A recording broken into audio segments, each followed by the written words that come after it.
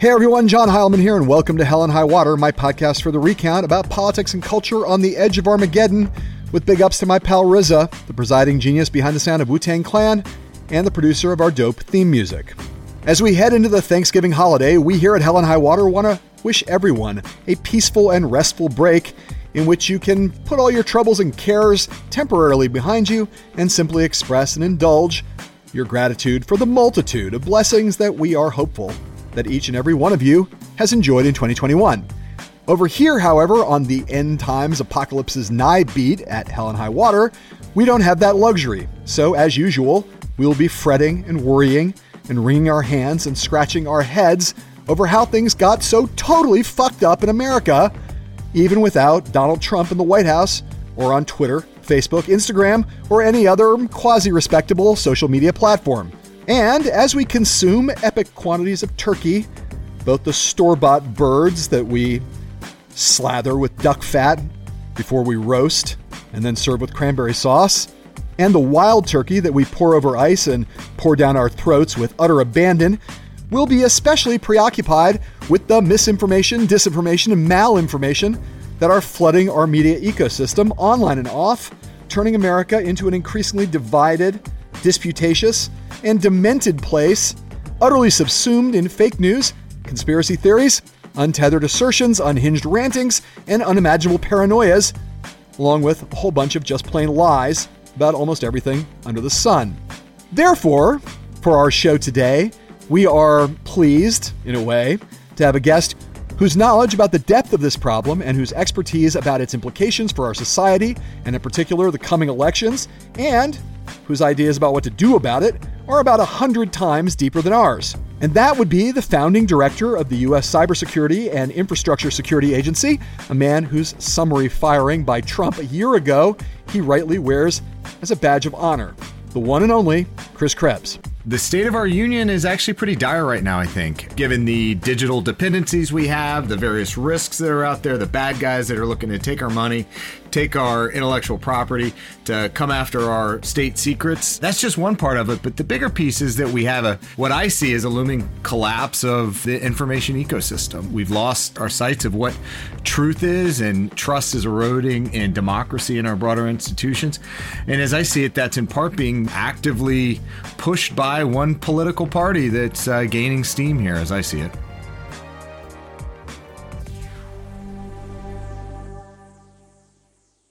In the wake of his dismissal by President Trump last November for not only refusing to affirm Trump's unfounded and corrosive claims that the 2020 presidential election was stolen by Joe Biden and the Democrats, but for saying loudly and repeatedly the exact opposite, that 2020 was the, quote, most secure election in American history, Chris Krebs became, among other things, the co-chair of the Commission on Information Disorder at the Aspen Institute, which recently issued a bracing and clarifying final report about the problem at hand, along with a series of serious proposals about how to fix it.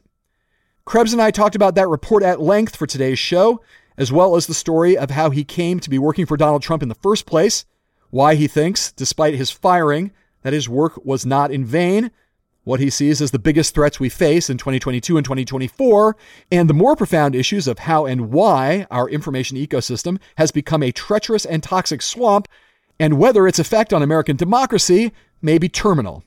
Yeah, it's a lot. But if you're looking for another reason to be thankful this year, and God knows we all are, it's that Chris Krebs is still out there, ringing the alarm bell, filling our ears with #RealTalk, and fighting the good fight against the seemingly inexorable encroachment of the information sphere's very own special version of Hell and High Water.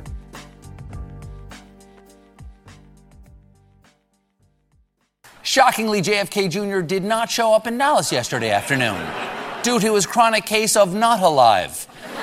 But the QAnon crowd didn't lose hope because rumors began to circulate that JFK Jr. would instead appear at a concert by the Rolling Stones that evening. Guys, come on. You can't always get what you want. But if you try sometimes, you might find, you just might find, you get what you need, which is medication. A little levity to start our day here with the one and only Chris Krebs, a man who a few years ago was just a brilliant policy guy laboring in obscurity and now is sort of a resistance hero, right? That's fair to say, right? Don't you think, Chris? You're a resistance hero now. Well, I certainly was laboring in obscurity as a bit of a policy wonk, I'll tell you that much. And then I got kind of thrust into the mainstream about this time last year. And I've kind of just become a very one-dimensional person at this point, one-issue voter, so to speak. And I see a lot of attacks out there on democracy and pretty focused on making sure that we don't go down this deep, dark, autocratic, authoritarian rabbit hole. Well, welcome to the club. It's good to have you here in the land of apocalyptic fear and loathing that we explore on Hell and High Water. You know, I've been wanting to have you on the show for a while, but this week gave us an excuse, not that we needed one, but with the republication of this report that you had a lot to do with, the Aspen Institute Commission on Information Disorder, the final report issued on November 15th. And I want to talk about it a little bit because we're going to talk about a lot of the issues that you're alluding to in the course of this conversation, but just for the kind of topical news value, you guys, you know, out there, the Aspen Institute, an august institution, decided to kind of tackle one of the, I think, central existential problems facing the world, you know, not just America. I want to talk about the report, but I'm curious about how you know, I know you have an affiliation out there at Aspen now after leaving government service unceremoniously at the hand of Donald Trump about a year ago, as you said. Just talk a little bit about how the project came about and what you guys saw as the goal and how you went about putting together what is, I think, a very valuable piece of work. Yeah, so at about this time last year, I was trying to figure out what was next for me in life. I was reflecting upon the things that I had not been able to get done in government and the areas where I think we needed a little bit more, or in some cases, a lot more strategic thought and a solid whole of government, whole of society, whatever cheesy term you want to use, roadmap for getting to good. And as I was thinking about dropping a letter in the desk for my successor at CISA, I had two things on that letter. And CISA is the Cybersecurity and Infrastructure Security Agency. It's about 3 years old. And it was in part charge of helping state and local election administrators secure their elections. But that list had two things on it. One was ransomware. And we've seen what's happened over the last year with ransomware, how it's really exploded on the stage. Hundreds of millions of dollars going to Russia and elsewhere out of the U.S. And then the second thing was this broader disinformation problem. And I'd been sitting kind of on the tactical edge of countering disinformation in government. In fact, just the other day, the Department of Justice indicted a couple Iranians for attempting to interfere in the 2020 election. And it really kind of flooded back to me all the things we were doing at the time as their various activities were popping on to the mainstream, you know, the things that we were doing in near real time to counter their efforts. And so I thought, look, you know, we can keep this operational tactical piece going, but we need to sit back and think, what are the structural issues here? And so as I was yapping my mouth on TV and elsewhere, you know, I'd been working with Craig Newmark for quite some time on disinformation problems. And through the Aspen Institute, you know, he helped support the establishment of a commission. And they said, hey, do you want to come in and be the co-chair of this commission? And I think I thought about it for half a second and jumped in with both feet. And so we took a couple months to pull together a pretty august set of representatives and commissioners, and we launched in April of 2021. So you got this report here, and the title is itself evocative, right? Because it speaks of information disorder, and the report starts by saying, information disorder is a crisis that exacerbates all other crises. When bad information becomes as prevalent, persuasive, and persistent as good information, it creates a chain reaction of harm. So just talk about what information disorder means and how you guys decided to unpack that problem. The report kind of goes into, in some depth, into what the kind of causes are, what you mean by it when you use that term, which is, as I say, quite evocative, but like what the underpinnings of it are, and then you get to solutions. We can talk about those in a little bit, but information disorder means what? So we tend to, in the broader discourse, talk about disinformation and misinformation and even malinformation. Right. And those terms don't have a whole lot of meaning, I think, to the casual consumer of information. It's an academic piece, it's a researcher piece that distinguishes between what, mis, dis, and mal actually mean. But together, whether it's intentional false information or it's true information that's been weaponized, it falls within this broader context. And Claire Wardle with First Draft first coined the term, I think, but it's information disorder. And it's a lack of trust in institutions, in the purveyors and conveyors and amplifiers of information for whatever purposes. And the way I look at it is, in the joke I've made in the past, whether it's funny or not, doesn't matter. I'll be the judge of that.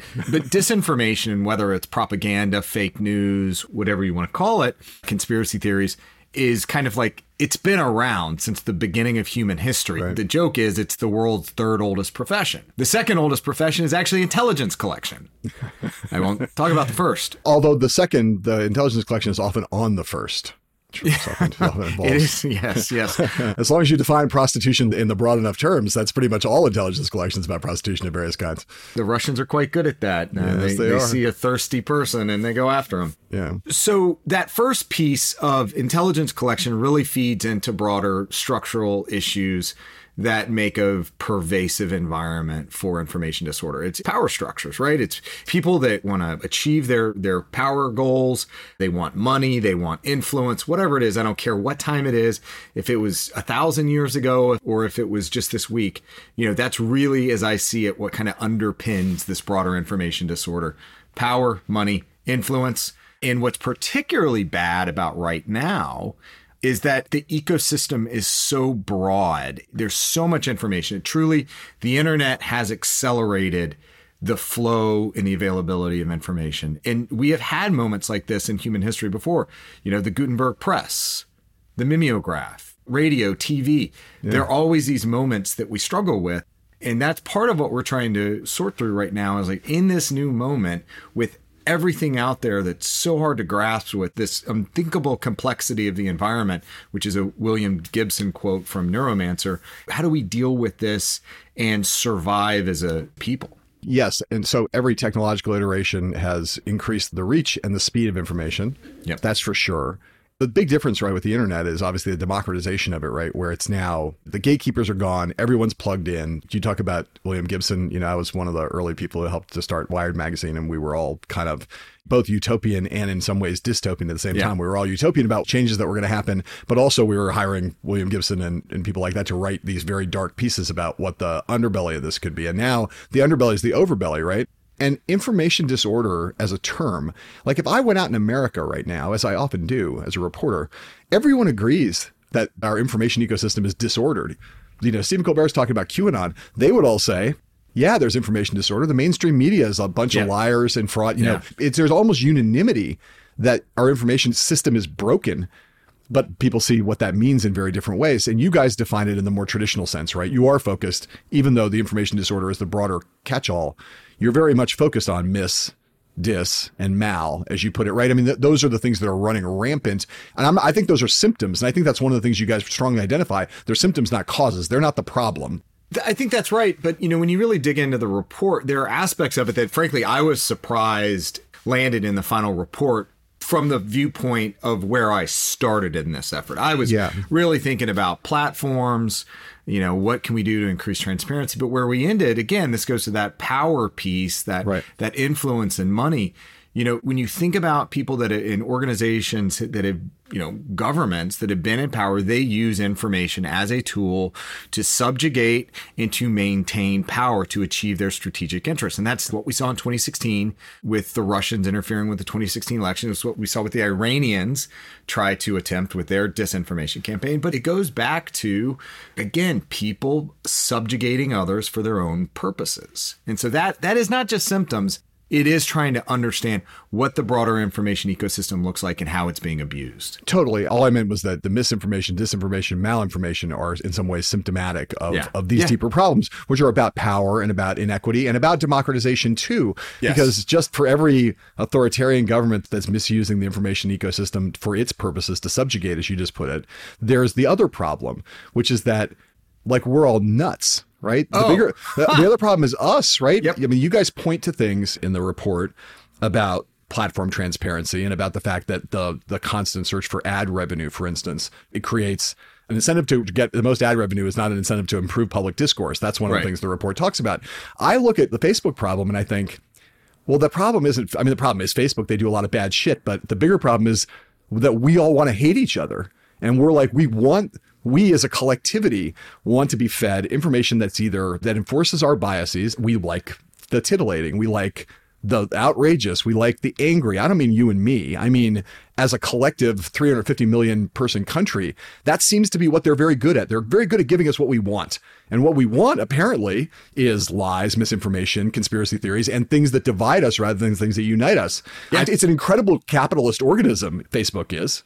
It feeds us back what we want. Well, and that's kind of my takeaway from this entire experiment. I mean, I think these are important recommendations because we have to make progress and reduce harms to the greatest extent we can. But on the supply side, we can fix all the supply problems. But the demand side is, how do we fix that? And so we try to address some of those issues with civic engagement and building back a sense of community. And my own theory is that COVID really made this so much worse. Because in what ways? Yeah. Well, I think it broke down a lot of those kind of internal barriers that people have, the filters, right? I mean, it's almost like it turned us into a bunch of Phineas Gages where we're not afraid to go online and just say stuff, where at a kid's soccer game or at church or at the store, you wouldn't just be spouting off to the earlier clip of JFK Jr. still alive. Yeah. Like, no, you're insane. Right. But you go online into your birds of a feather group, and it's perfectly acceptable. In fact, you get cred points for saying these things. So I think as we continue to emerge from the pandemic and as we can get back into a sense of community and engagement, hopefully some of those filters will introduce in there some sort of introspection of like, whoa, did I say that? That's crazy. I can't believe I believed that. Alternatively, people are too far gone. Well, right. But I mean, I guess that's the thing. Like, as I look through, you guys make a bunch of points, right? Just the bullet points here, that disinformation is a symptom, that there's a clear absence of leadership. That's a problem. Yes. Sure. The trade-off on free speech, very difficult. We're committed to certain civil libertarian principles. We want people to be able to say what they want. The internet has this great democratic promise. People should be able to say what they want to say. It shouldn't be about gatekeepers. We all agree with that. But it leads us down some very dangerous paths. Platform transparency is a problem. I obviously agree with that. The ad revenue thing we just talked about. We need more local news. The withering of local news has been a disaster in a lot of communities. I see that every time I travel around. That's why they turn to Facebook, because they have no organic local news source that they trust, right? All of these things are huge problems. I mean, huge. And you guys are great at identifying them. And then you say, to be clear, information disorder is not a problem that can be completely solved. Its eradication is not the end goal. Instead, the Commission's goal is to mitigate misinformation's worst harms with prioritization for the most vulnerable segments of our society.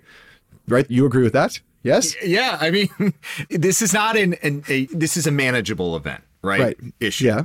Yeah. It is not entirely solvable, nor should it be. Right. So you got to start somewhere. And so the primary focus of the effort was democracy, public health, and the marginalized communities.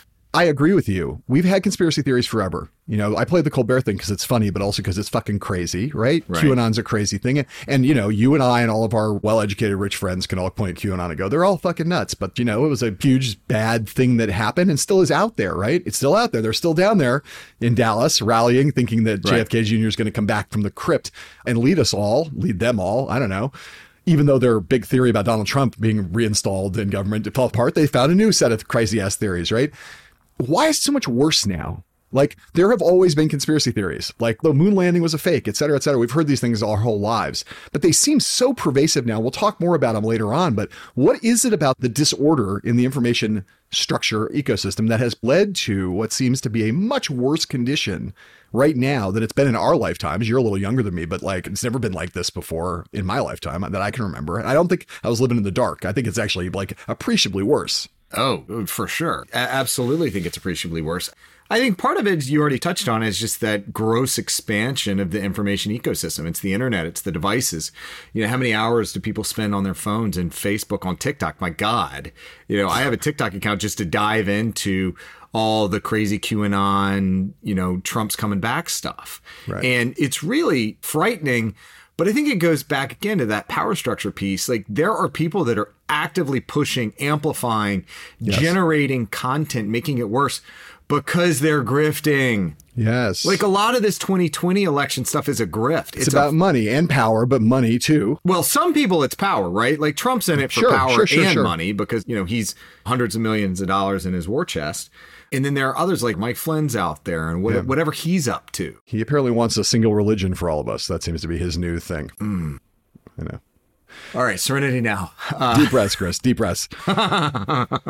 Yeah, but again, I think it's just the availability, the accessibility, it's the nonstop feed, and then the platforms have dialed in their algorithms to build up that need, the addictiveness, the lizard brain. They're tapped into it. They know what gets us riled up and wanting more and more and more. And to your point, it's not like, maybe it's a little bit of like kitten videos and cat videos, but primarily it's things that get that fight or flight instinct going and want us to engage more. So of the various recommendations in the report, again, all of which, like many reports of this kind, and I say as a fan of the Aspen Institute, been there many times. Those places where they let you stay when you go out there are very nice. It's very it feels very, very civilized to go out and do a thing there. It's very good. Smart people, grandees, the great and the good, And you read this report and you go, wow, but I agree with all these things, How do we build platforms and tools that are designed to bridge divides, build empathy, and strengthen trust among communities rather than tear it all down? Yeah. Accountability norms, public restoration funds. It all sounds to me like, yes, sure, but really? Is that really enough? Are there things in the report that you cite and you think, we agree, it's not going to eradicate it, but even to, as you said, manage it, to mitigate it? What are the report's suggestions that you think, man, if we could do these 2 or 3 things, and I was God, and we could make them happen, they would really make a dent in this problem, like tangible things we could do? So, I think it depends on which chair or commissioner you ask. They're going to have a different answer. But you're the one on today. So let's stick with you. I won't make you speak for Katie Couric here. I have 2. And the first one is more about a number of different recommendations that all roll up together. But the way I see it, from a platform perspective, we're kind of sitting in a post-Enron moment, where we've had a collapse of transparency and disclosure, and we need to develop some kind of Sarbanes-Oxley-like Christmas tree legislation that puts disclosure requirements on the platforms. And so if you look at there's the high reach content disclosure, content moderation, platform disclosure, ad transparency, some of the Section 230 stuff, some of the research, it all rolls up into this. Here's a set of requirements for today's platforms of the things that they have to make available. There is no judgment on whatever they make available. We have to start with understanding what the hell they're doing in the first place. And we don't even have that. That was what's so remarkable about the Frances Haugen, the Facebook whistleblower disclosures, is there's this wealth of information that we wouldn't have otherwise had. Right. We cannot and should not rely on whistleblowers going forward to provide that level of transparency. So we need a clear set of actions and protections, both for the platforms and for any of the researchers and journalists that engage in this, so that we can fully understand how these things are being operated, ensure that there's some consistency. And then there's a second stage, as I see it, of regulation, legislation, whatever, that will actually start dictating some of the, this is good, this is bad. Now, I am not going there. I think what's remarkable about this report that you touched on earlier is I see it, generally, we don't even have to answer any First Amendment or freedom of speech questions because we're not infringing upon any freedom of speech issues, government or otherwise, with these recommendations. We're trying to just provide a foundation of additional information. The second aspect of that, though, is that today's social media platforms are not necessarily tomorrow's social media platforms. Right. And so what I am hoping we lay out here is a set of best practices that then I don't care if it's the next Getter or Gab or whatever the Trump truth thing is. Grifter, GRFTR. That's the next one coming up, I think. That's the Trump Bannon platform. Grifter. I mean, honestly, what I find so remarkable about every new kind of right-wing social media platform is that they think that they can just spin this thing up tomorrow and then it's going to be all, dude, the technology underpinnings that are necessary for successful social media platforms are immense, almost out of the grasp or touch of how these folks are resourced. These guys are resourced. Well, yes. And, the reality is, as you say, there's an incredibly sophisticated tech underpinning, but there's also the network effects issue, of actually what it takes to actually build an audience that's large enough Right. that it would matter to someone like Donald Trump, even on the right, with people out there, millions of them who are still Facebook addicts, again, which is, bad enough. I mentioned Steve Bannon a second ago. I want to play a little sound of Bannon because, of course, Bannon was recently in court. In fact, he was in court on the same day that your report from Aspen came out, Chris. That was not intentional. I promise you. I'm sure it wasn't. I mean, no one wants to have to compete with Steve Bannon for airtime. So anyway, Bannon comes out of court. He makes a statement to this flock of reporters who are waiting for him outside the courtroom. Let's take a listen to what he said. I'm telling you right now, this is going to be the misdemeanor from hell for Merrick Garland, Nancy Pelosi, and Joe Biden. Joe Biden ordered Merrick Garland to prosecute me from the White House lawn when he got off Marine One. And we're going to go on the offense. We're tired of playing defense. We're going to go on the offense on this and stand by. By the way, you should understand Nancy Pelosi is taking on Donald Trump and Steve Bannon. She ought to ask Hillary Clinton how that turned out from them, okay? We're going on the offense. There is no doubt that Steve Bannon has been on offense, and he's been offensive in a lot of ways since he first came on the national stage. And in that clip, in typical Bannon fashion, he just comes right out and states as a fact that Joe Biden ordered Merrick Garland to do this thing, an obvious lie right in the middle of that statement. But he's also out there saying, we got to go on offense, right? He's rallying these troops and also obviously welding himself to Trump. I mean, forget about the politics of it for now, Chris. Just what do you think when you hear that?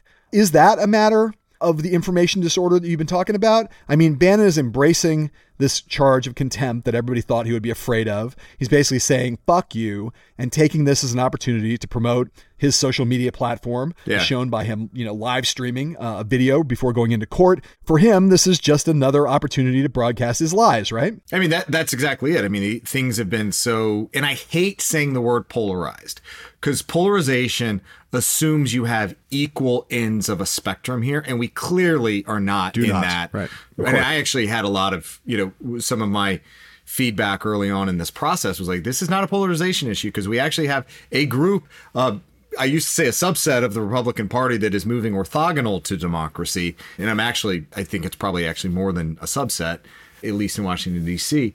So we have to think through every decision we make, particularly right now, has to be made in a strategic sense, because you know how they're going to play it. You know how Bannon is going to spin it. You know how Trump is going to spin it. And that's got to be part of the crisis communication strategy.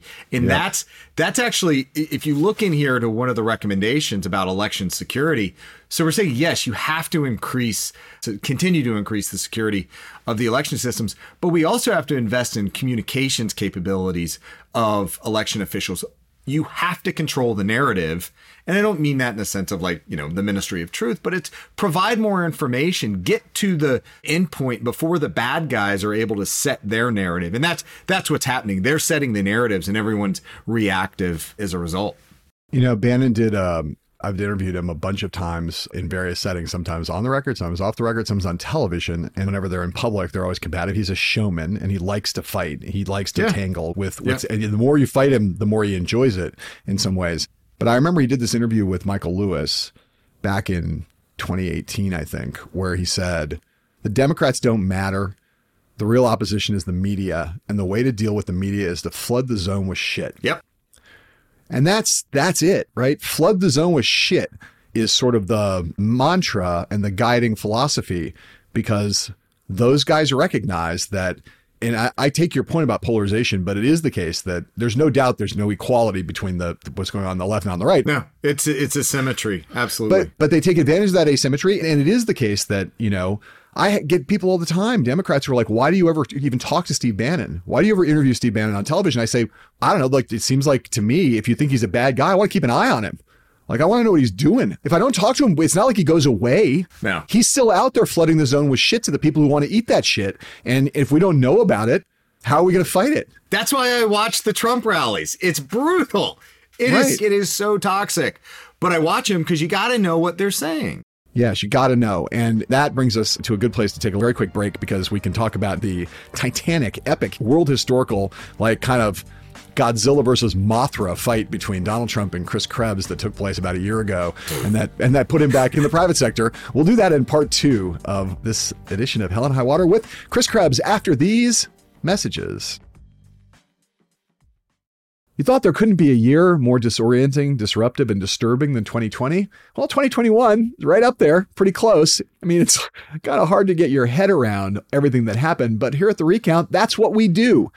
So, John Battelle, my co-founder, partner, and the CEO of the company, and I are going to be hosting a live event on Thursday, December 9th at 2:30 p.m. Eastern Time, 11:30 a.m. Pacific Time. Battelle and I will be unpacking the top stories in politics, tech, business, and culture from 2021, from the insurrection to vaccinations, the metaverse to crypto, the culture wars, and more. JB and I recounting 2021. Register for this event at recount.co/recounting2021. That's recount.co/recounting2021 to watch Battelle and I deliberate, dissect, and discuss the tumultuous year that was.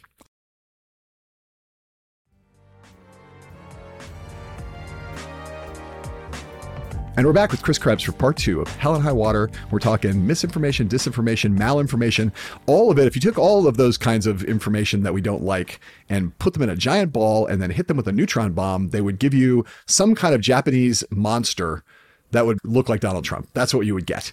And I want to go back to you, Chris, appearing in the United States Senate in a hearing on election security and administration on December 16th, 2020, after you'd been fired by Donald Trump. This is how you started that hearing. This is your opening statement, and we'll go from there and we'll go back and then we'll go forward. But let's hear this. This is a big moment. The election had been called.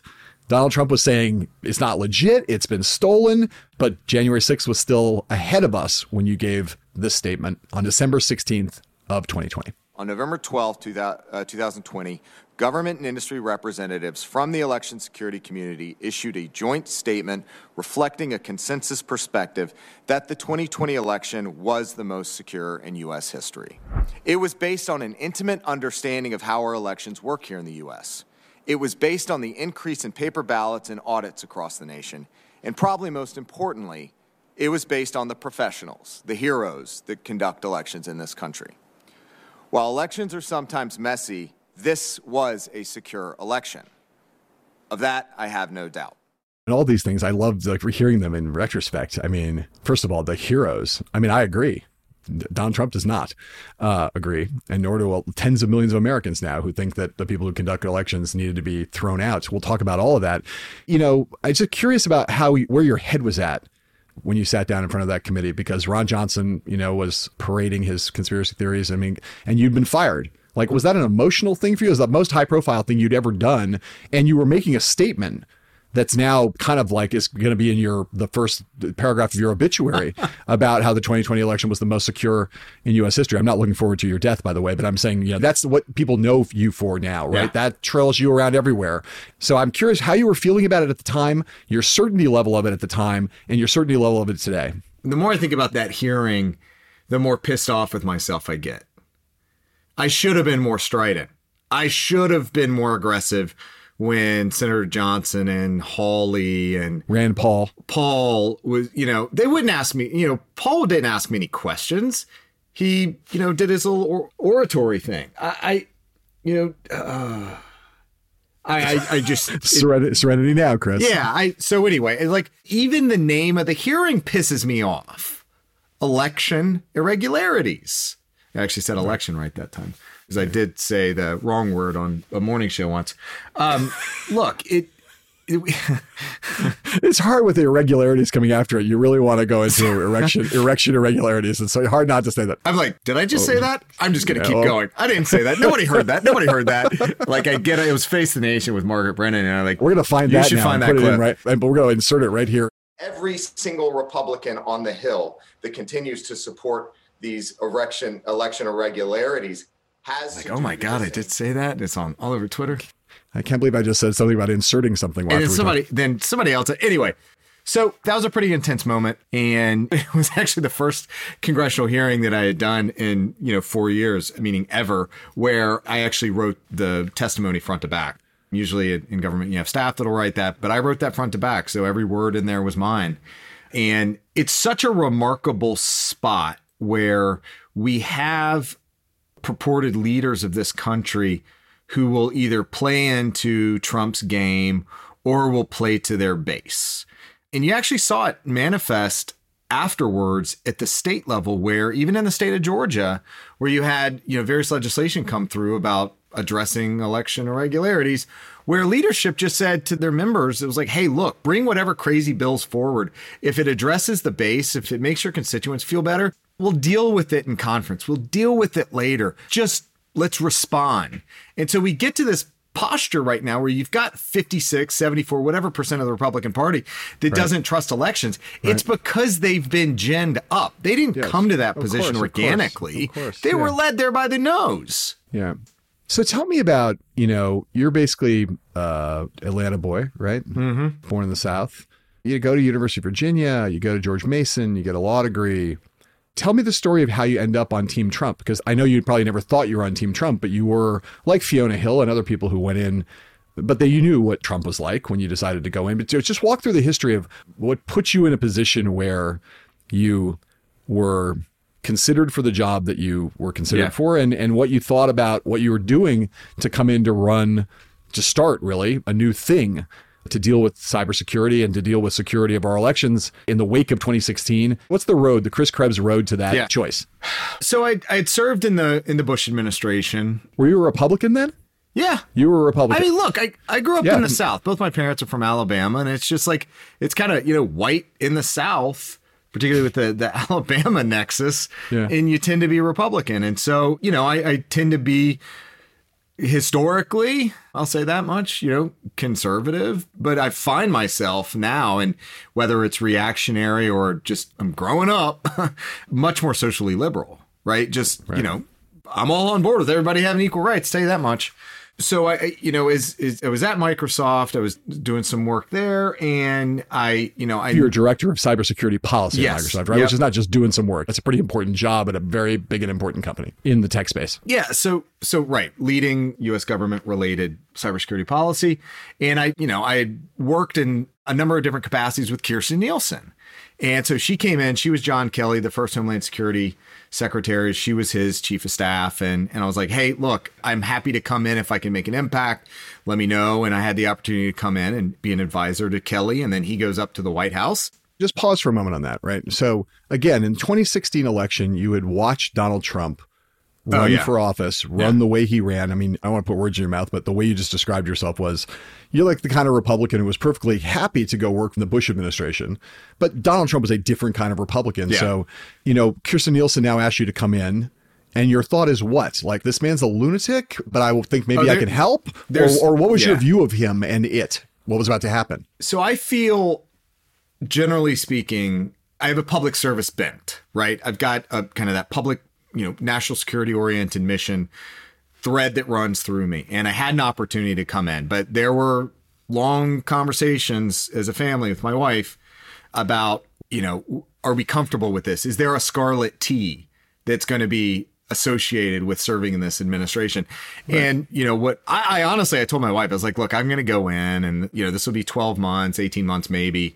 3.5 years later, at the 18-month mark, I didn't know I was going to be doing a whole lot of election security work. I thought I was just going to be doing, plain old cybersecurity. And I worked really well and closely with the Obama cybersecurity team. I mean, that's the thing about cybersecurity in general, is that it's not partisan, not ideological, right? Even today, the policy pull through, all the way back to, frankly, the Clinton administration is consistent. There are no radical departures on a cybersecurity defense perspective over the last five administrations. And that's a good thing. And I was part of that. And I felt I could go in and be honest to that tradition, as well as, what I felt was my core beliefs. And so, it's one of those things where you get up every day and you walk in, or, you look in the mirror, you're like, all right, this is the day. This is what's going to happen today. And there were moments like in Helsinki where Trump said, why would Russia attack, or whatever the specific phrasing was. It was like, you got to be kidding me, man.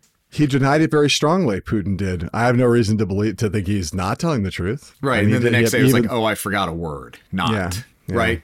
I mean, there were moments like that all throughout. But at that 18-month mark, again, when I came in not understanding or not thinking I was going to do a lot of election security work, at the 18-month mark, I had a conversation with my wife. I was like, look, never in my life, my career, am I going to ever do something as meaningful or as important as this? And like, honestly, what more could you want than to be in a position to defend democracy? And that was it. And we made that decision. And, thankfully she trusted me, and, I wouldn't be anywhere without my wife and her support through all this, and family support, of which I was incredibly lucky. And not everybody has that opportunity, but came in, and every day was all right, we got to get through this day.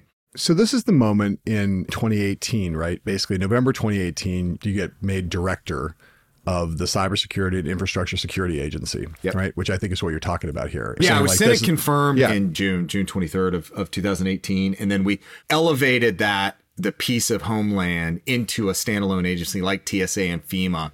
And that was November 16th, 2018. You basically have 2 years, right? This is post midterms in 2018. And you thought the job of CISA was to make sure that basically, I am going to put words in your mouth here just to summarize. I think based on what I've read and what I've heard you say, you was like, the election was fucked with in 2016 by Russians. And we want to make sure that doesn't happen again. And we're trying to take seriously the remit and the mandate to try to make sure that we have a free and fair election that isn't diddled with by malign actors, right? That's basically what you thought you were doing for 2 years. Yeah, no, and that's what the mission was. The way I talk about CISA is the nation's risk advisor, but really what it means is they're an enabler. So state and local governments, state governments under the Constitution, right? We've all heard that 1,000 times now. The states run elections. So we were there to help them. And look, states just aren't equipped to deal with a Russia-level adversary. And so we were there to help them while DOD and the intelligence community and the FBI were out doing the offensive push. We were back here helping them, boosting them, giving them a voice, giving them insight. And we did that relentlessly for really 3.5 years. So it preceded the 2018 election, but we had 3.5 years to game plan for the 2020 election. So the election comes, and a lot of us, having been through 2016, we were worried about a lot of the same things you were worried about. And we also, I don't think people knew for a long time how much work was going on in your shop. Like people were like, is Trump taking this seriously? Is there stuff really happening? Like what's going on? Is Russia going to come back? Are we going to get the Chinese? Are we going to get the Iranians? Are we going to get who? Right. Yeah. All that concern, in addition to, are the militias going to do things? Are the polls going to get attacked? We had all these fears, right? Right. We get through it all, and election day actually goes pretty smoothly. Again, I remember in real time, all of us who cover this closely were like, hey, this is kind of amazing. Like, there's not a lot of shit that happened here, it seems like. And then you guys come out with the statement that you referred to in the hearing that we just played, where you guys, this group of national, state, private election officials, joint statement, no evidence of any voting system being compromised in 2020. Trump says there's a deluge of election fraud. There's all these conspiracies flooding the zone. All this stuff is happening. 5 days later, you're fired, right? Trump fires you by tweet and says that your statement was inaccurate. There were massive improprieties and fraud. Dead people voted. Poll watchers not allowed into polling locations. I'm reading the tweet right now. Glitches in the voting machines that changed votes from Trump to Biden. People were saying that there was a CIA supercomputer that changed votes from Trump to Biden. All this shit is out there, right? The flood of shit. Yes, flood the zone with shit. Were you surprised to be fired at that point when the group of you made the statement on the 12th of November? Were you like, this is it, I'm going to be fired? Did you know it was coming? I've used this line a couple times, over the last couple of weeks, but it was like Thanos. Go ahead, use it again if it's a good line. Go ahead. It was inevitable. So you also have to keep in mind that at that moment in time, so mid-November, it wasn't what we're hearing today about dead voters and election officials changing the rules at the last minute. So I got fired on the 17th, which was a Tuesday. Right. Thursday was when that wild ass crazy press conference at the RNC with Rudy's running makeup running down and the brown Jenna shit. Ellis and Sidney Powell talking about dead Venezuelan dictators. So the thrust of that statement was to address those broader foreign attackers, threats, compromising systems. The fraud piece, that was not in our remit. But a week later, AG Barr comes out and says, no, there's no even approaching significant fraud in this election. And to this day, there have not been established any fraud at any significant level, and any fraud that has been proven has been by Republicans. I mean, it's interesting, though. When Trump fires you on November 17th, those are all the things that he cites in his tweet. It's a little bit of a preview of where we're headed, right? I mean, Those weren't really in the water at that point, like dead people voting, poll watchers not being allowed at polling locations, glitches in the voting machines, all those bullshit claims. Yes. Then he uses all of that as a justification to fire you, even though that was not the stuff they were arguing at this point, but they soon would be. And Trump's tweet sort of spotlights you in particular, and it brings you into the discussion. Yeah. But actually, I want to talk about what happened next, which is that Trump lawyer Joe diGenova goes on the Howie Carr show on November 30th of 2020. Howie Carr is, a longtime bullshit artist and purveyor of lies and right-wing talking points. He's been doing it for years and years and years in the pages of the Boston Herald and on a radio show, which now has a TV platform on, that estimable right-wing media conveyor belt, even further to the right than Fox, known as Newsmax. So I want to laugh at this, but there's nothing funny about it. So I'm going to keep a straight face here and say, let's take a listen to Joe diGenova talking about Chris Krebs on November 30th of last year. Anybody who thinks that this election went well, like that idiot Krebs, who used to be the head of... Oh, yeah, the guy that was on 60 Minutes last night. That guy is a Class A moron. He should be drawn and quartered, taken out at dawn and shot. Yeah, there's Howie Carr chuckling at the suggestion of the president's lawyer that an American citizen should be drawn and quartered, taken out at dawn and shot. I ask you, in all seriousness, when you heard that, were you angry, mortified? Did you laugh? Like, what was your view of that? I know you sued the guy later and Newsmax for defamation. We can talk about that. But I mean, at that moment, was that chilling to you, given the environment? Or was that like, did you laugh it off? I can imagine either reaction. It was like, you got to be fucking kidding me. Like, this is where we are in the national discourse, whether literal or figurative, it doesn't matter. This is completely out of bounds. And it was in the midst of every Secretary of State out there, like the Raffenspergers of the world, were getting threats to, and really graphic threats to their wives and children. Yeah. It's stunning, right? It's stunning. And then, the threats come rolling in. I mean, that was it. The floodgates are wide open. And when you get threats online, you get phone calls, you get people showing up at your house. What does that look like? Text messages, phone calls, emails, letters in the mail, Facebook Messenger, LinkedIn comments, LinkedIn, mail, in-mails or whatever it's called. Everything short of carrier pigeons, frankly. Right. Death threats. Yeah. Oh, yeah. Yeah. Threats to your children? Gosh, I can't recall if they were specific to kids, but it was your family. I mean, they were actually then starting to move into the sexual predator stuff. Right. Like the projection, first off, is remarkable. Yes. And so, it was to the point where we had to relocate for about a week. And then I had to bring in some security to sit outside the house for, 24/7. I wasn't comfortable with my kids running outside because who the hell knows who's out there. In the same way that the 2020 election was the most secure in U.S. history will be in the first paragraph of your obituary. And the first paragraph of my obituary will be the only clever thing I've ever said about Donald Trump, which is that everything Trump says is projection or confession, which basically applies to all the Trumpists also. Everything they say is projection or confession. And the sexual predator thing is right up there at the top of the list, I would say. I get that a lot too. We all get that a lot, which is like, oh, you must be a pedophile if you don't like Donald Trump. It's like, what? So you've got the death threats, you've got security and all that. I want to move to the future, but I just stick with me here in the aftermath. You do the hearing, and now it's January, and we have an insurrection at hand. Entirely predictable.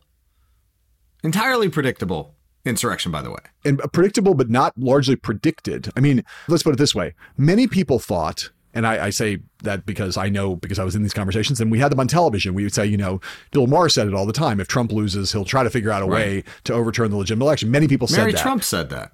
So many people said it. Many. But I don't think many people predicted that the Capitol would be sacked, right? That was not predicted by many people. And I'm not trying to say it was shocking. In some ways, in retrospect, it's not shocking at all. In the moment, it was pretty shocking. I used to watch it. I was up there. It was pretty shocking to see that happen. Something I never thought I would see in my lifetime.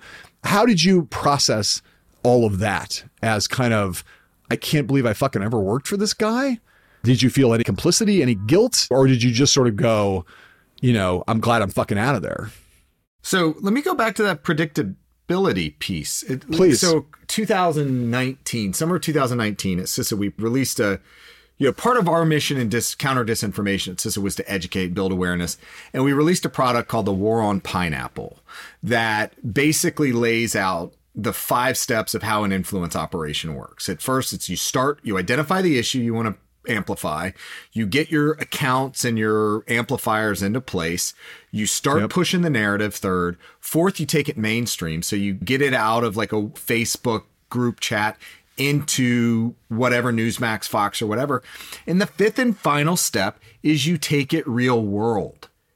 And so this was all predictable. What the Russians did in 2016 by pushing people out to protest and counter-protest, this was predictable. When Trump in late December goes, it'll be wild, and this is, I think, the first mistake, is whether it's government or the assessors don't understand how Q works, how conspiracy theories work.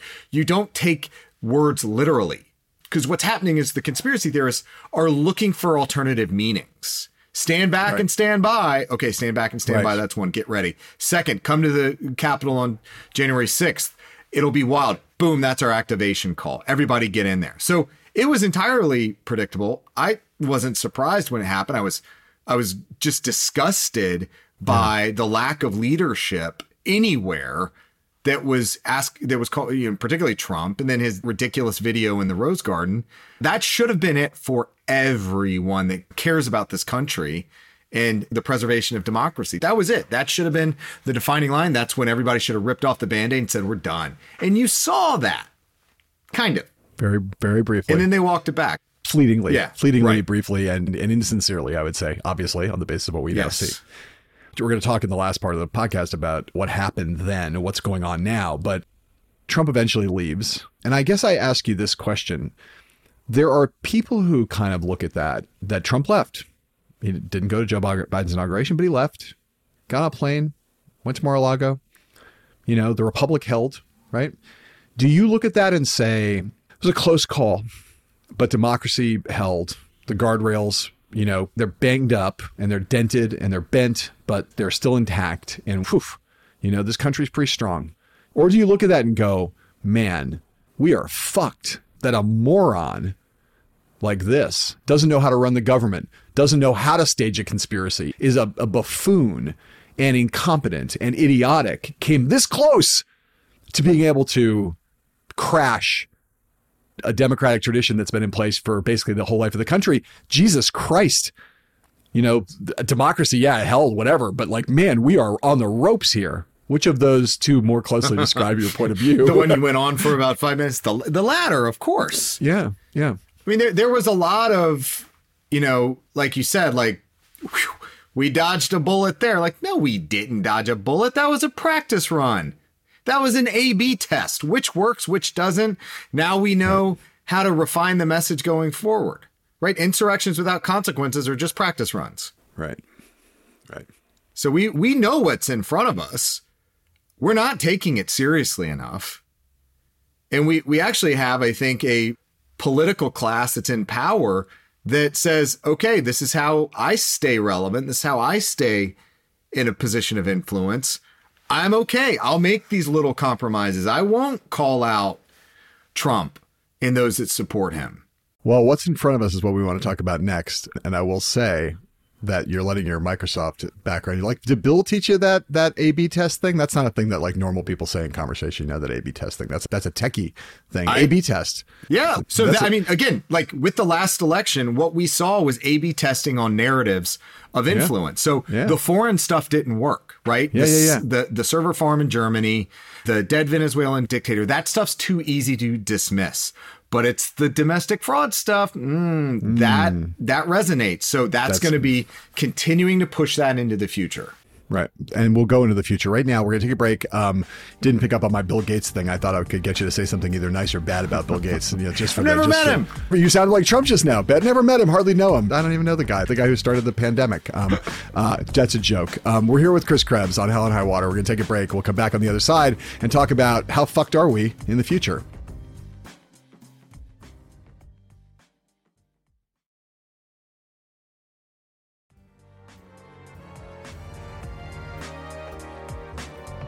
And we're back for part 3.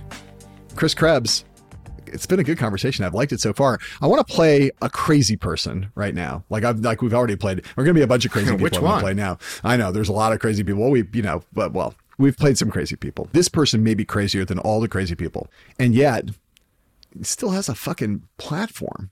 And I have a lot of questions to ask about this. But here comes Alex Jones, the InfoWars maven. Last week, also busy week in the conspiracy theory crazy person space. Alex Jones, after getting found guilty yet again of libel, defamation, everything he's been attacked on for his crazy ass and really just appalling conspiracy theory about Sandy Hook, that it's all crisis actors and nothing actually ever happened there. This is Alex Jones appealing to his followers to give him money. Speaking of the big grift. InfoWars is doing its most important work ever right now. So this is a no-brainer. Please go to SaveInfoWars.com. Make a $10 donation, a $1,000 donation. Wealthy people out there, your free speech is being destroyed. InfoWars is just the first domino to fall. And if wealthy folks don't start spending their money promoting liberty, promoting freedom, we're going to lose this country and we're going to lose the world to tyranny. So easily mockable, Alex Jones. Mockable. Easily mockable, easy to hate. Have you seen Super Deluxe's indie folk song about Alex Jones? No, I have not. It's Nick Lutzko or Super Deluxe. It's amazing. Yes. It's the funniest thing in the world. Anyway. So yes, but here's the thing, right? You listen to Alex Jones. First of all, there are people who are writing checks to him right now. They're writing them. And maybe not that many wealthy people, but some. And the rhetoric there, which is, if you don't start promoting liberty and promoting freedom, we're going to lose this country. We're going to lose the world to tyranny. Your free speech is being destroyed. This is stuff that versions of it are what Glenn Youngkin's running on, and other people who are kind of, that's just another version of the woke left is taking your freedom and stealing your freedom of speech. You can't say what you want to say. Cancel culture is bad. It's the craziest version of that. So I guess I ask you, how seriously do you take, and we'll get to the you were talking about A/B testing before, we live in conspiracy theory nation now, right? They're everywhere. And we can laugh at the Sandy Hook promise thing and think it's disgusting and laugh at the same time, the trutherism on Sandy Hook. But the fact that there's this proliferation of these conspiracy theories, is that not the soil, even the really extreme ones that are more easily dismissed, is that not the kind of fertile soil in which the milder ones, like the election fraud one you were citing before the break, that they take root? So, yeah. First off, I think there is a class of people that actually enjoy being, deplatformed, right? There are politicians that want to get kicked off Twitter because it's a great, and they'll get kicked off Twitter and they'll have a fundraising email out 5 minutes later, right? So there's a benefit to that, to get kicked off the mainstream tech platforms. They can talk about censorship. It builds and flows right into their narrative and their messaging. But I think to your bigger point is it also, as people keep going further and further out, and we'll just say to the right of the spectrum, whatever, it creates more, to your point, fertile ground for the less offensive and that A/B testing, the less crazy stuff to drop in and not necessarily actually sell people. Because that's not the point of the flood of lies, right? And this is Gary Kasparov talks about this all the time, the flood of lies. It's not to convince anyone of any particular thing. It's to undermine confidence. It's to lose sight of what's real, what's true. And once people are in that post-truth environment, then they're more susceptible to alternative narratives and they're easier marks, basically. Once the people can't think for themselves anymore of what's real and what's true, then they're influenceable. And I think that's where we are right now. And that's what the future holds. The more of these platforms and the more of these voices, and whether it's the dirty dozen on disinformation, public health disinformation or whatever, they're having a field day right now. So yeah, public health disinformation is another topic, and we don't want to spend, we could spend a lot of time on it, but you mentioned COVID earlier as having made the problem greater. And even though I just played some sound, I want to play a little more sound here because I want to play Aaron Rodgers. We did a great supercut of Aaron Rodgers' Pat McAfee show appearance on the recount that a lot of people really liked. I want to play this and ask you a question about it on the other side, because I do, again, I think, unlike Alex Jones, who everyone thinks is a fucking lunatic and is a cancer, A lot of people love Aaron Rodgers, or used to. I mean, I think probably still a lot of people do. Let's listen to Aaron Rodgers talking about his decision to deceive the public and his teammates and his sport about whether or not he was vaccinated. I'm not, some sort of anti-vax flat earther. I consulted with a now good friend of mine, Joe Rogan. I've been taking monoclonal antibodies, ivermectin. I feel pretty incredible. That is what the media has been trying to do. They're trying to shame and out and cancel all of us non-vaccinated people. I realize I'm in the crosshairs of the woke mob right now. The great MLK said that you have a moral obligation to object to unjust rules. I am somebody who's a critical thinker, so it was my opinion that wasn't rooted in any science. Did you slow that audio down? Yeah, we just moved some stuff around and we gave it a little background music. But here's my question. Aaron Rodgers, victim or culprit? Culprit. He lied. Come on. There's no doubt that he lied, and there's no doubt that he's a culprit in that sense. Well, I want to be more precise about my question. Here's a guy that every sports writer that I know previously said, Aaron Rodgers is a nice, thoughtful, smart guy, like unusually for a professional athlete. That's what they all said. Right. Not an idiot, I have a friend who lives in Chico, California. People there think he's like a god who walks on the water, walks on earth, not just because he's a professional quarterback, because he's a nice guy, smart guy, thoughtful guy. You read African-American sports writers who said they had great conversations about race with Aaron Rodgers in the course of his career. Now he's spouting this bullshit. And so my question about victim versus culprit is that a guy who's been victimized by misinformation about COVID, or is that guy a culprit who's now spreading misinformation about COVID, or both?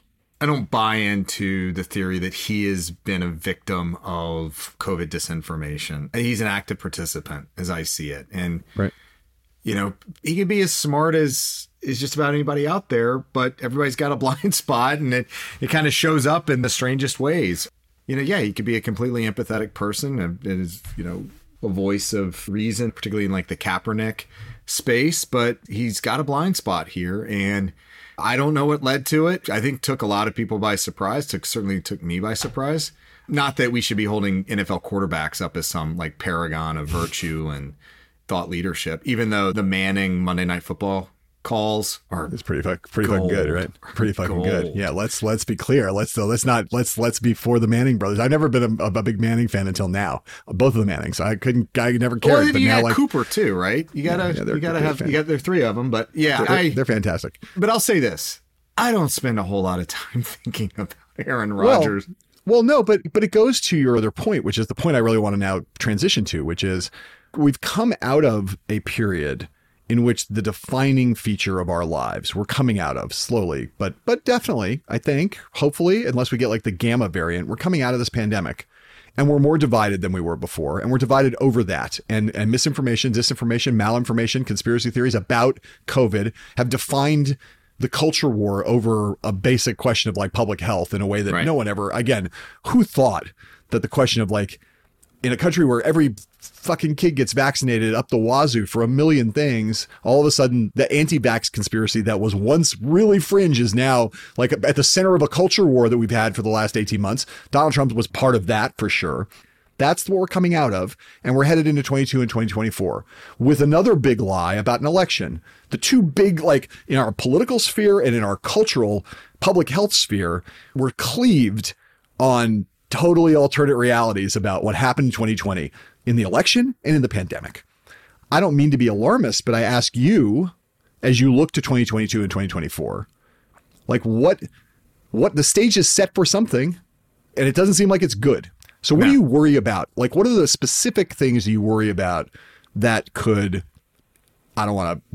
end American democracy? Is that too dramatic? Yeah. So there are a couple things. And frankly, this is not a single party issue. I think what you're seeing in the states, right, with all the legislation passed, the fraud in Arizona, you hear, the news coming out of Wisconsin where they want to dismantle the elections commission and have the state legislature take over elections so that they can control the outcome. Like that's my biggest fear, is that you have these political hacks, these partisans, Fincham in Arizona, Jody Heiss going in Georgia, where they're coming into a position where they could be the Secretary of State and responsible for administering election, and then having the ability to influence the certification or non-certification of an election. Like that is That's first order of business, cleaning that up. Yeah, and given your background, right, you're still worried about hacking, right? Sure. Yeah, you're still worried. Yes, but let me put this out there: like hacking, like technical hacking of systems, it's harder, and there are more consequences. If the Russians or the Chinese or the Iranians were to get into a system and change a vote, make some sort of manifestation of a technical attack, that I'm telling you right now, that would end up in war. That is that's World War III. Well, right? Past the red line. Yes. Disinformation campaigns, sending emails and intimidating people. There's no Geneva Convention equivalent here that would, there's no reaction there that's accepted. So it's easier. They will be back. They never left. They're still doing this crap.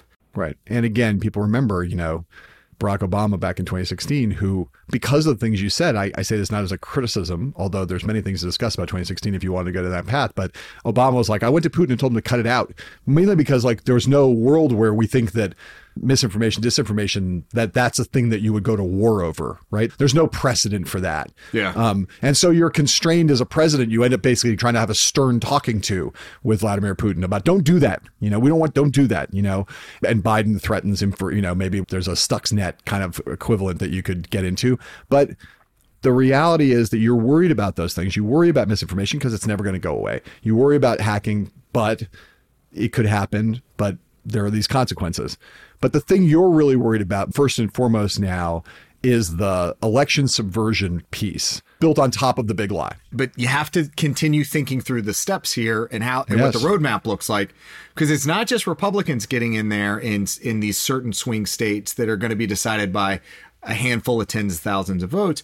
But what is the reaction on the other side going to be? They're already building in the turnkey response or excuse for losing the House in 22, the Democrats, that is. It's like it was, whether it's through redistricting, gerrymandering of districts, whether it's a change of laws, whether it's new officials in there, it's like the election was stolen from us. Right. The votes were suppressed. True or not, yes. That's going to be the narrative. And so we're into this, I called it a, anti-democratic death spiral, primarily attributing that to what Republicans are doing out there at the state level, as well as the narratives coming out of certain members of the House. And now it looks like candidates for Senate like Josh Mandel. Yes. The first statewide candidate in Ohio that called the election stolen. That's where we're going. And it's just too politically profitable for people to push these narratives. And I don't see where the convergence points are.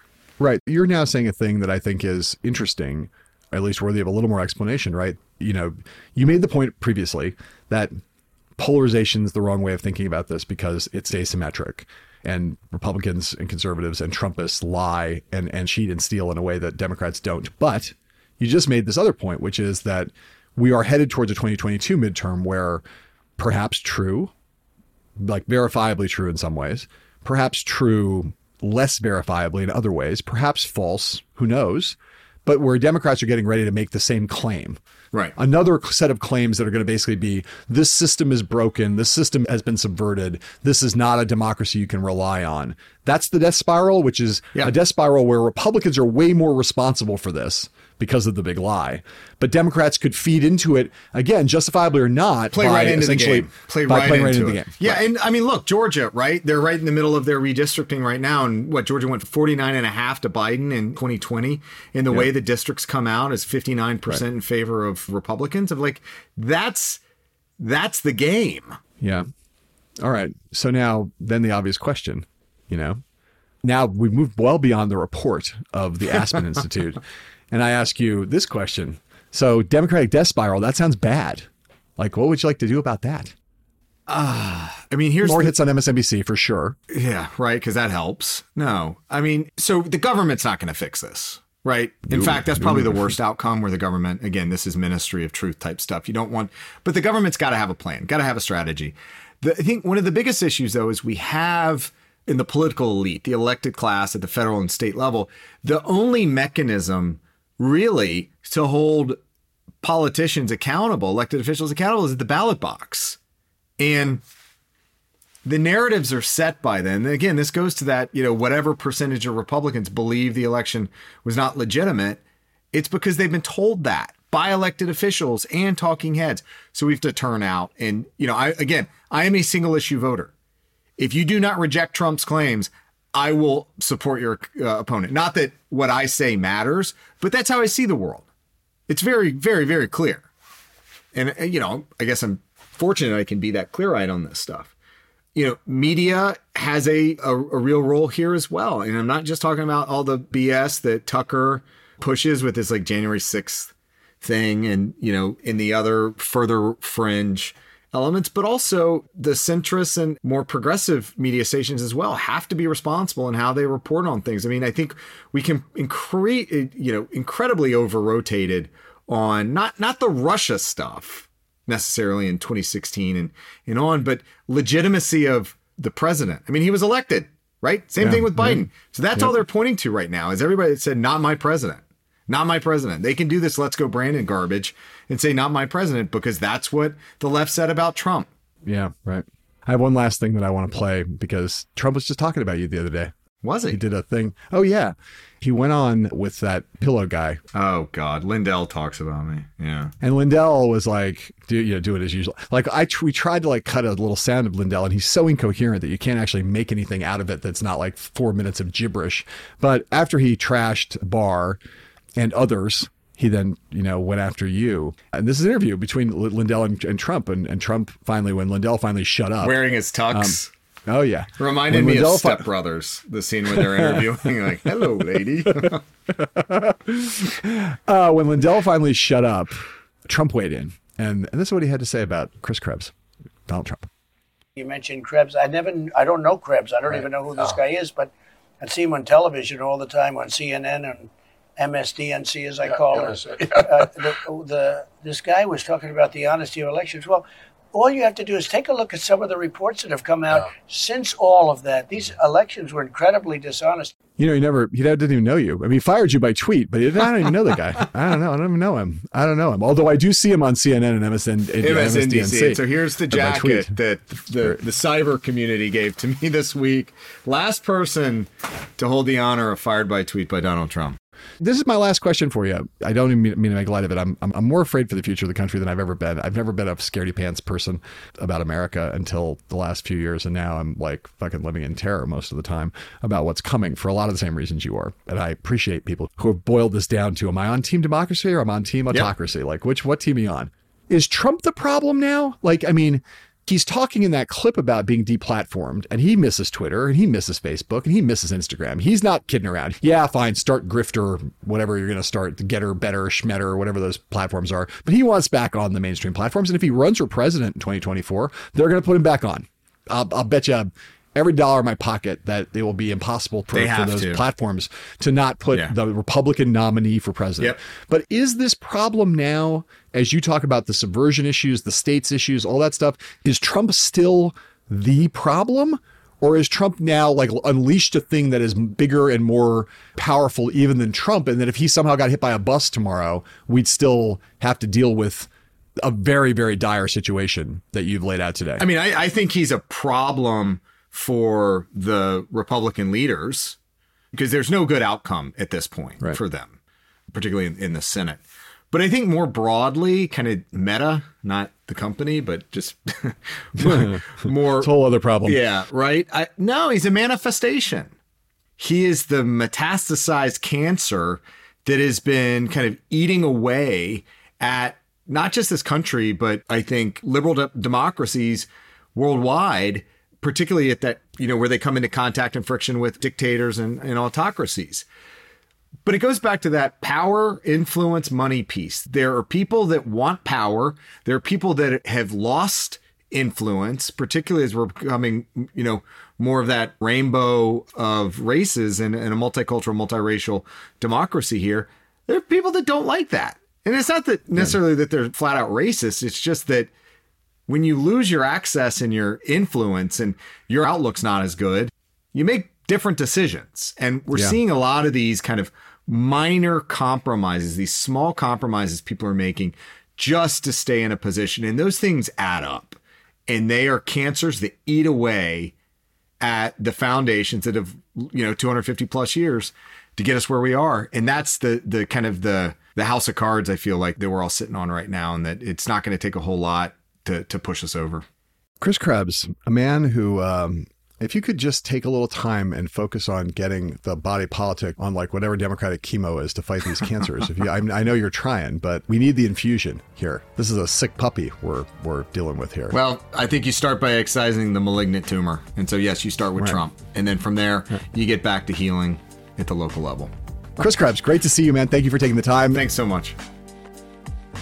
Hell and High Water is a podcast from The Recount. Thanks again to Chris Krebs for being with us. If you like this episode, please subscribe to Hell and High Water and share us and rate us and review us on whatever app you happen to use to bask in the splendor of the podcast universe. I am your host and the executive editor of The Recount, John Heilman. Grace Weinstein is a co-creator of Hell and High Water. Aaliyah Jackson and David Wilson engineer the podcast. Justin Chermel handles the research. Margot Gray is our assistant producer. Stephanie Stender is our post-producer. And Christian Fidel Castro Russell is our esteemed executive producer.